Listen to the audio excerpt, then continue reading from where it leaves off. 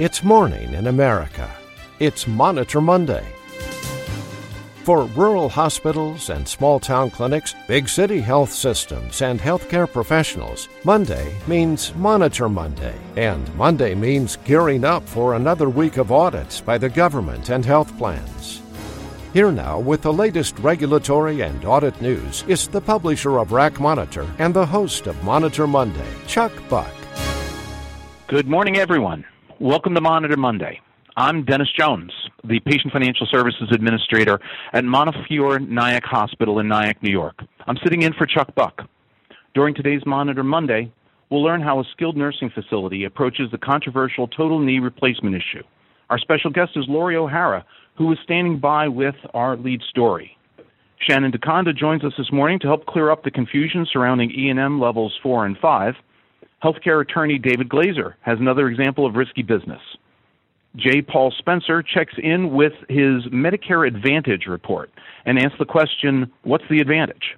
And Monitor Monday senior correspondent Nancy Beckley has the latest hot topics and the Monitor Monday listener survey. But we begin this morning with Dr. Tim Brundage, who's calling live from the ACDIS conference, now underway in San Antonio, Texas. Good morning, Dennis. Thank you for the introduction. I'm here at the ACDIS annual conference here in San Antonio, Texas, where there will be plenty of opportunities for the physician advisors. In fact, we've been attending the Physician Advisor Pre-Conference event both yesterday and today with Dr. Jim Kennedy and Dr. Trey Charité, which is a rare opportunity for physician advisors and CDI to get together for focused learning and networking. We've had more than 90 physicians at this portion of the conference. During what we call the Physician Advisor's Role in CDI Boot Camp, the attendings have received instruction on critical coding, clinical, and regulatory changes to the CDI profession over the past year. Some of the topics that we've covered have included the MS-DRG, CC, and MCC structure changes that will begin October 1st, the MACRA and MIPS cost efficiency models, including outpatient CDI and HCC risk discussion, ICD-10's impact on mortality and readmission, including complication methodologies, and a great PSI discussion with ODE optimization by Dr. Kennedy. Coding and clinical concepts that are also amenable to CDI. We're super excited that one of our own physicians, Dr. Trey Charité, is leading a denials workshop both yesterday and today with his experiences with recovery auditor programs and discussing actual denied cases with appeal letters that he has written. As we know, a good CDI physician advisor not only knows the codes and the rules, but also knows the auditor's strategy prior to writing an appeal letter. Dr. Charité outlined what worked and especially what doesn't work in advocating a facility's relationship with payers and the recovery auditors. Today, Dr. Trey Charité is also leading a popular session called Physician Advisor 101, in which he will review the nuts and bolts of being an effective physician advisor. Attendees can also attend a session by Dr. Nicole Fox on cutting-edge changes that are happening in CDI departments, including expansion into the ambulatory setting, remote CDI, and point-of-entry CDI.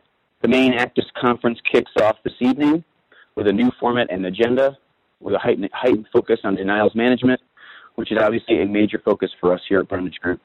During the main conference, there will be a few sessions of interest for physician advisors, many that will be presented in engaging roundtable formats. Dr. Charité will again speak at the main conference with the topic of CDI for the surgeon, what you need to know. And there will be a session on the very interesting OIG malnutrition audit at Vidant with Dr. Vaughn Medical and again, Dr. Charité. There will also be a brand new track for the pediatrician called Growing the Physician Advisor Role, a tale of 4 pediatric physician advisors. And there will also be a roundtable session for that.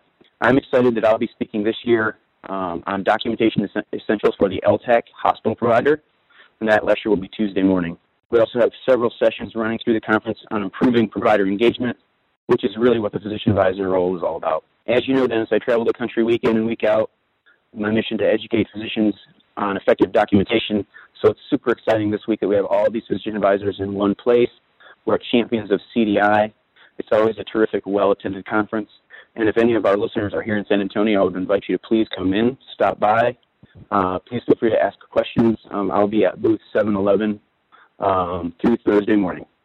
Thank you so much for your time, and I'll pass it back to Dennis. Thank you, Dr. Brundage. That was the medical director for the Brundage Group, Dr. Tim Brundage. Dr. Brundage was reporting live from the ACDIS conference in San Antonio, Texas.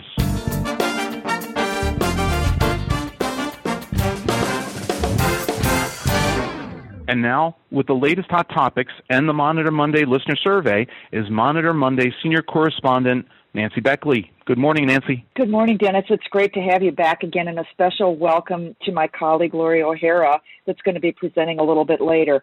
I'm going to pick up on the topic of total knee replacement. Very often I receive calls from providers that get a request for an ADR, and in this case, I got a call last week from a provider that got a targeted probe and educate letter for outpatient therapy involving a total knee replacement in outpatient therapy. The first thing the provider said to me, I've been in practice 20 years. This clinic has been in place for 30 years. We have never, ever had an audit. All claims have always been paid. I didn't do anything wrong. Why did I get this letter? So after, I got the person calmed down a little bit, we went through actually everything that was involved in the letter. And I want to share, because at least in the Targeted Probe and Educate program, they've made a valiant effort to really request therapy data. Previous therapy ADRs under the Manual Medical Review program were not so good.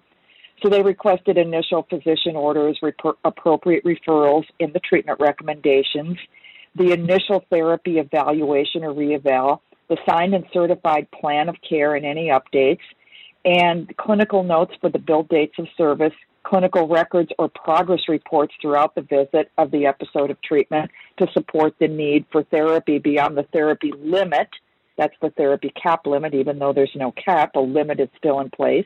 Copies of other relevant information, and orders for ongoing therapy, therapy activity flow sheets, your abbreviation and an acronym key, and your documentation of exercises and time to support your build codes as required by Medicare. They also request a valid ABN that's coded to the claim if that was relevant, signature rules, log keys, and most important, that dictionary data key. So this is great information for therapy providers to understand that CMS is actually acting under Targeted Probe and Educate for relevant items.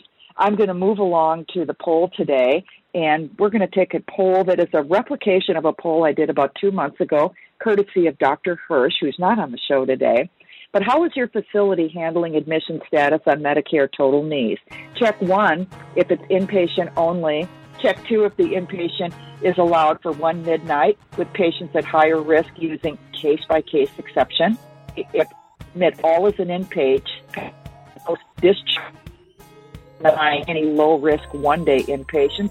And check 4 if you don't really know what your facility is doing, or lastly, non-applicable if you're not doing total knees.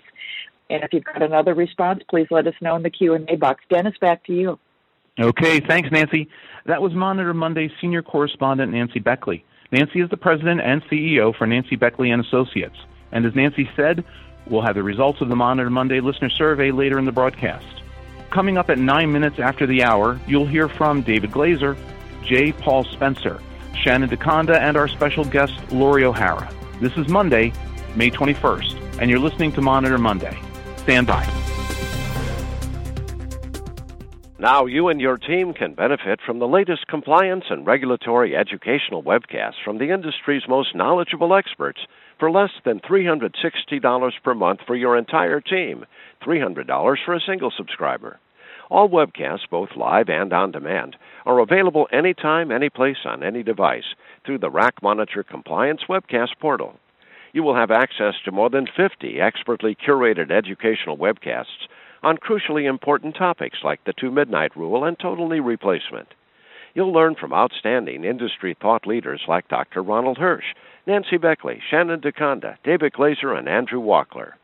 For more information on the Rack Monitor Webcast subscription portal, go to the Handout tab in today's program or visit the Rack University web store. Coming up later this broadcast, J. Paul Spencer reports on Medicare Advantage organizations.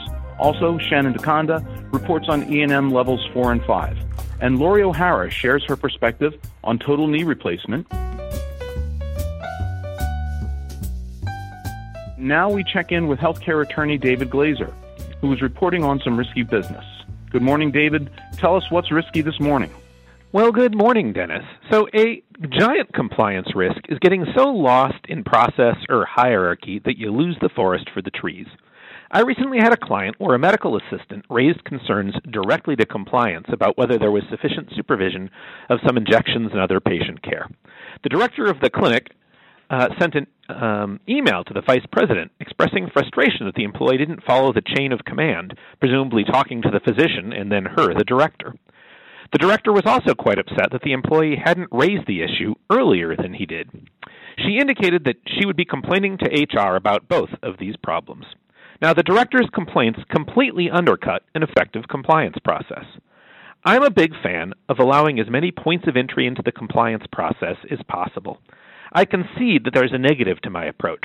Multiple entry points increase the risk that something falls through the cracks if one of the entry points fails to follow up. But I believe that risk is outweighed by the fact that you want employees to report.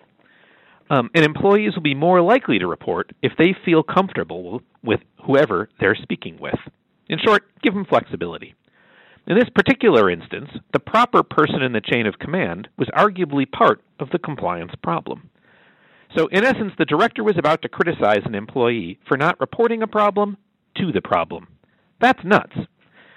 So even if the problem wasn't with the employee's direct supervisor, you don't look a gift compliance report in the mouth. I certainly agree with the wish that the employee had raised the concern earlier, but when it comes to compliance, or really just about anything, a carrot is more effective than a stick. A couple of weeks ago, I cited research by Professors Kahneman and Tversky, as reported in Michael Lewis's The Undoing Project. Pretty much all of the psychologic economic research suggests people respond more favorably to incentives than to punishment. The director should be thanking the employee for raising the concern, and then perhaps express the hope that next time the employee will do it earlier. But if employees learn that they'll be disciplined for not reporting a topic fast enough, it's more likely that the employee will simply choose not to report the concern the next time instead of reporting it earlier. By raising HR issues after this person brought a complaint, this director was inviting a retaliation complaint and throwing sand in the gears of compliance. The best compliance programs focus on making employees feel quite comfortable. Not only should they feel comfortable making a report, they should feel absolutely confident acknowledging their own mistakes. Think about a well-run peer review program. It'll use a morbidity and mortality conference to critically self-examine behavior. Rather than focusing on blame, it focuses on how to improve the system. Compliance should take a lesson from these more care-oriented programs. Now, we're going to be off for Memorial Day next week, but in 2 weeks, I'm going to talk about how I recommend you use an addictive drug to improve your compliance process. Perhaps that piqued your curiosity. So, Dennis, I'm not going to tell you don't believe in love, or not to believe in anything that you can't waste.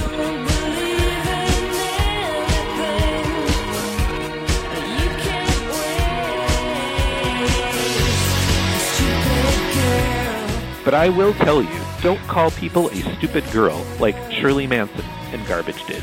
Back to you. Okay, thanks, David. That was healthcare attorney David Glaser. David is a shareholder in the law firm of Fredrikson Byron in downtown Minneapolis.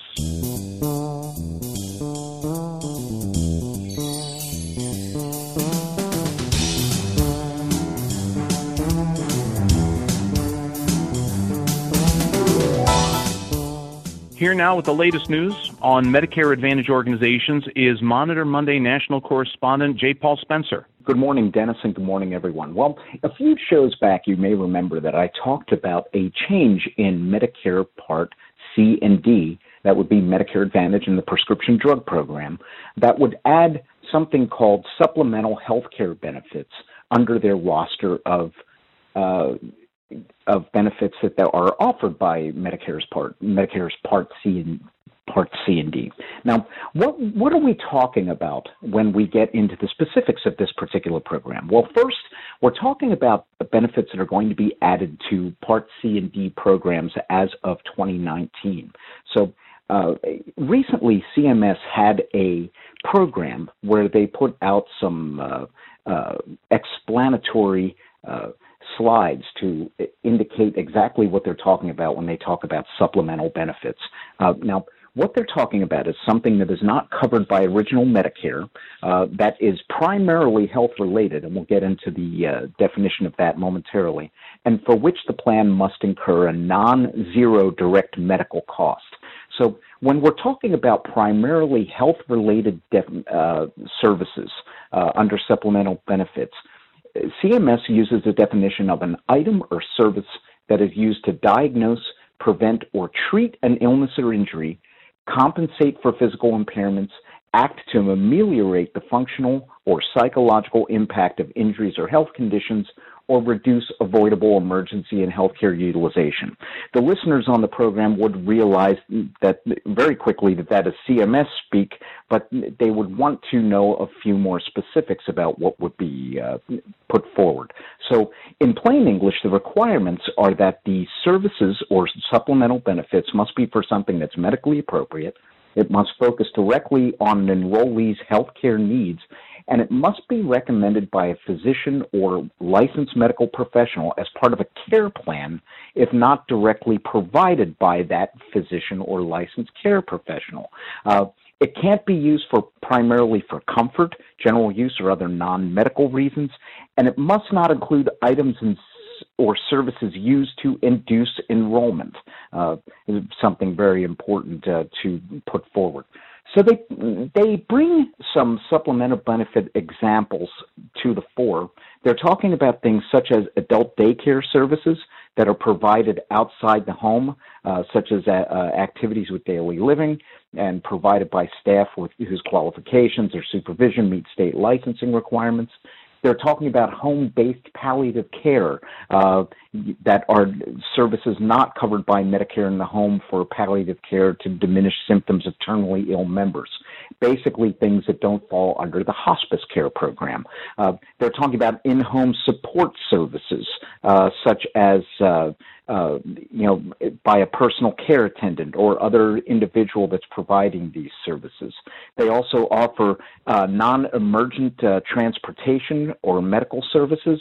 This is very interesting because sometimes these services, based on how they are put forward in the community, are sometimes covered by Medicaid, depending on the state where you live in. So coordinating these would be very interesting. And this would be transportation to obtain either Part A, B, or D Medicare services. And the last example that they give is home and bathroom safety devices and modifications. And these would be non-structural, and they would be based on things that would be preventing injuries in the home or the bathroom, in addition to providing and installing appropriate safety devices. So obviously there are going to be some more examples coming out as we get closer to 2019 and these supplemental benefits become available through Medicare Part C, but it's something that is going to be beneficial to enrollees who have decided to go the non-traditional Medicare route and apply to Part C and D. And with that, I'll throw it back to Dennis. Okay, thanks, Paul. That was Monitor Monday national correspondent J. Paul Spencer. Paul is a senior healthcare consultant for DoctorsManagement. E&M levels 4 and 5 continue to generate confusion. Here now to clear up any lingering uncertainty is Shannon DeConda. Good morning, Shannon. Welcome to Monitor Monday. Good morning, Dennis, and thank you again to everyone for being part of today's broadcast. I just want to start out rather stern. I think it's time that we throw everything out the window that we think we know about documentation guidelines and start over again. Yeah, you heard me right. I didn't say throw the guidelines out. I said throw out what you know or what you think you know and start over again.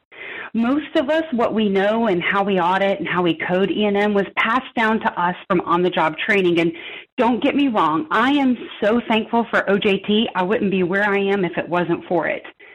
But let's face it, most of the time, it's not always the rules, but it's someone else's opinion about the rules or the lack thereof.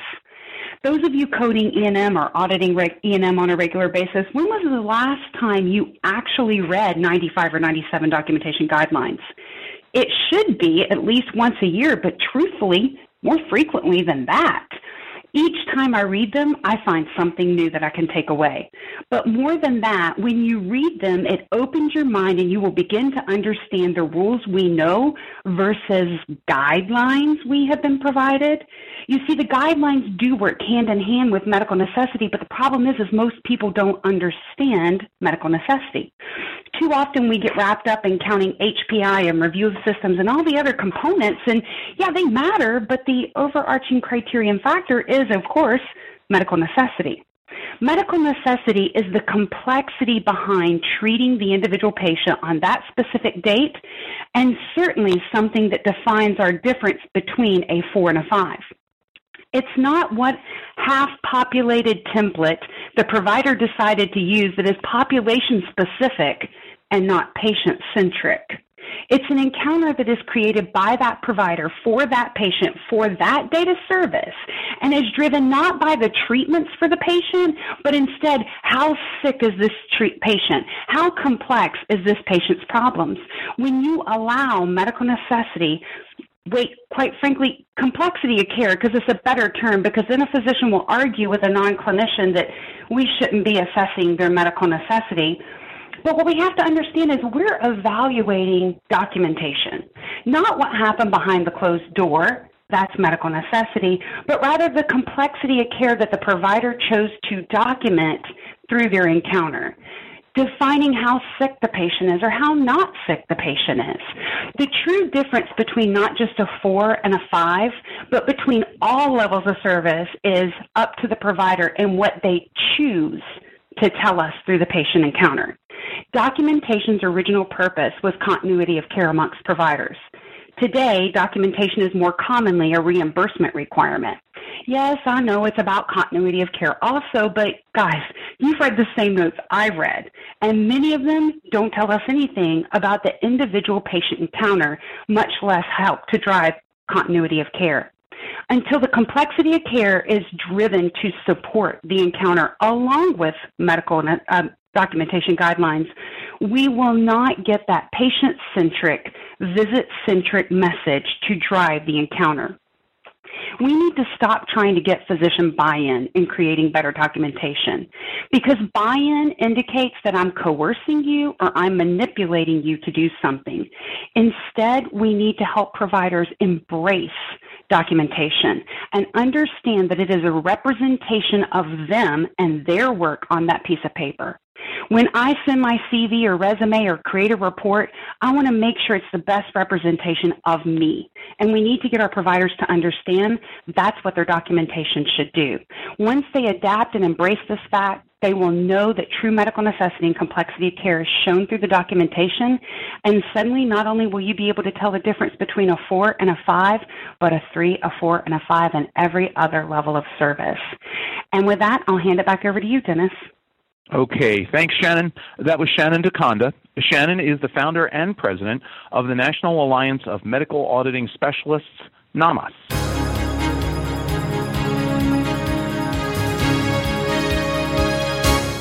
Our lead story this morning is about the controversial topic of total knee replacement. Here now with a perspective on TKR from a long-term care provider is our special guest, Lori O'Hara. Good morning, Lori. Welcome to Monitor Monday. Good morning, Dennis. Thank you so much for having me on this morning. So questions about the right recovery setting for our new TKA patients continue. We all know that routine help with ADLs is not considered a reasonable justification for Part A stay, but at the same time, the absence of a caregiver somehow supports a skilled stay for a post-op ortho patient. How can both of these things be true? Setting aside the more complicated patients who really do need to have their first couple of weeks of rehab daily as an inpatient, the first consideration here is that there's nothing routine about a patient who's just had surgery, even when we as providers expect the recovery to be relatively brief and without a lot of risk. But a patient doesn't routinely have a surgical incision, they don't routinely take post-op meds, they're not routinely covering from sedation or anesthesia, they don't routinely have gross stability or an elevated risk for an infection or a DVT. So the context is important. We're not talking about ongoing needs for ADL help. We're talking about a new medical and functional profile because of an acute event. When identifying the most appropriate level of care, start with the patient and then problem solve outward. Rather than starting with how much help does the patient have available, Start with what does the patient need and then analyze accordingly. The patient either needs medical oversight and physical support following surgery or they don't. And then the proper setting is the place where that presentation intersects the lowest level of safe care. Perhaps the patient does have a willing family member or close friend, but even then, the home discharge plan isn't automatic because, again, what we're really doing here isn't just finding a person who's going to help the patient get dressed. We're identifying a person to provide post-op oversight. If such a person exists and the team is confident in their ability, then we have the best possible scenario. But if the friends or family are not willing, or the patient is reluctant to be in their care, then the patient's needs can't be based on what the hospital team thinks it's reasonable for someone other than the patient to do. Barriers to a viable caregiver can include everything from financial hardship to concerns over safety. Those limitations can preclude what seems to us on the other side like perfectly reasonable discharge solutions. But in those cases, functionally, there's as little viable oversight as the patient who has no one. And if we're okay sending the patient with no one to the SNF, then we can't create an arbitrary barrier for the patient who has someone getting that exact same care just because we think that someone should really do more. So the question, can someone qualify for SNF care just because they don't have a caregiver, isn't the right question for our TKA folks because care doesn't describe their needs. The better question is, can someone recovering from surgery who doesn't have appropriate oversight in the home qualify for SNF care? And then the answer is absolutely, even if it's only very briefly. But determining that a patient who has no one is somehow more eligible than a patient who has an unwilling or an unable someone isn't actually part of the CMS guidelines. Thank you, Lori. That was Lori O'Hara. Lori is the lead of the Appeals and Clinical Review Team for Ensign Services. Ensign is a provider of skilled nursing and assisted living services.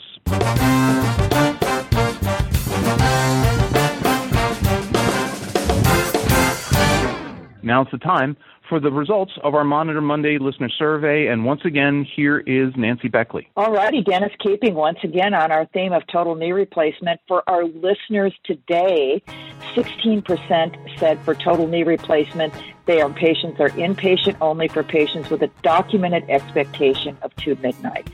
27% of our listeners said inpatient allowed for 1 midnight patient at higher risk using case-by-case exception. Number 3 is all as inpatient, then post-discharge with a self-denial, any low-risk one-day inpatients. That's at 5%. 30% of our listeners this morning aren't clear what their facility is doing, and 20% it's a non-applicable item. I'm going to address real quickly 2 comments that we received. Matt said that they're defaulting everything as outpatients, and patients are only admitted if they develop complications. And Robin wants to know, why doesn't the poll include procedure starts as outpatient and is reviewed post-surgery for medical necessity to move inpatient? So I guess there's an endless number of options we could have, Dennis, but this was one so we could do for comparison purposes, and maybe Lori can give us some insight on an additional poll. Back to you, Dennis. David, let's take a look at some of the questions that we've been receiving. You bet. So I've got one for Shannon.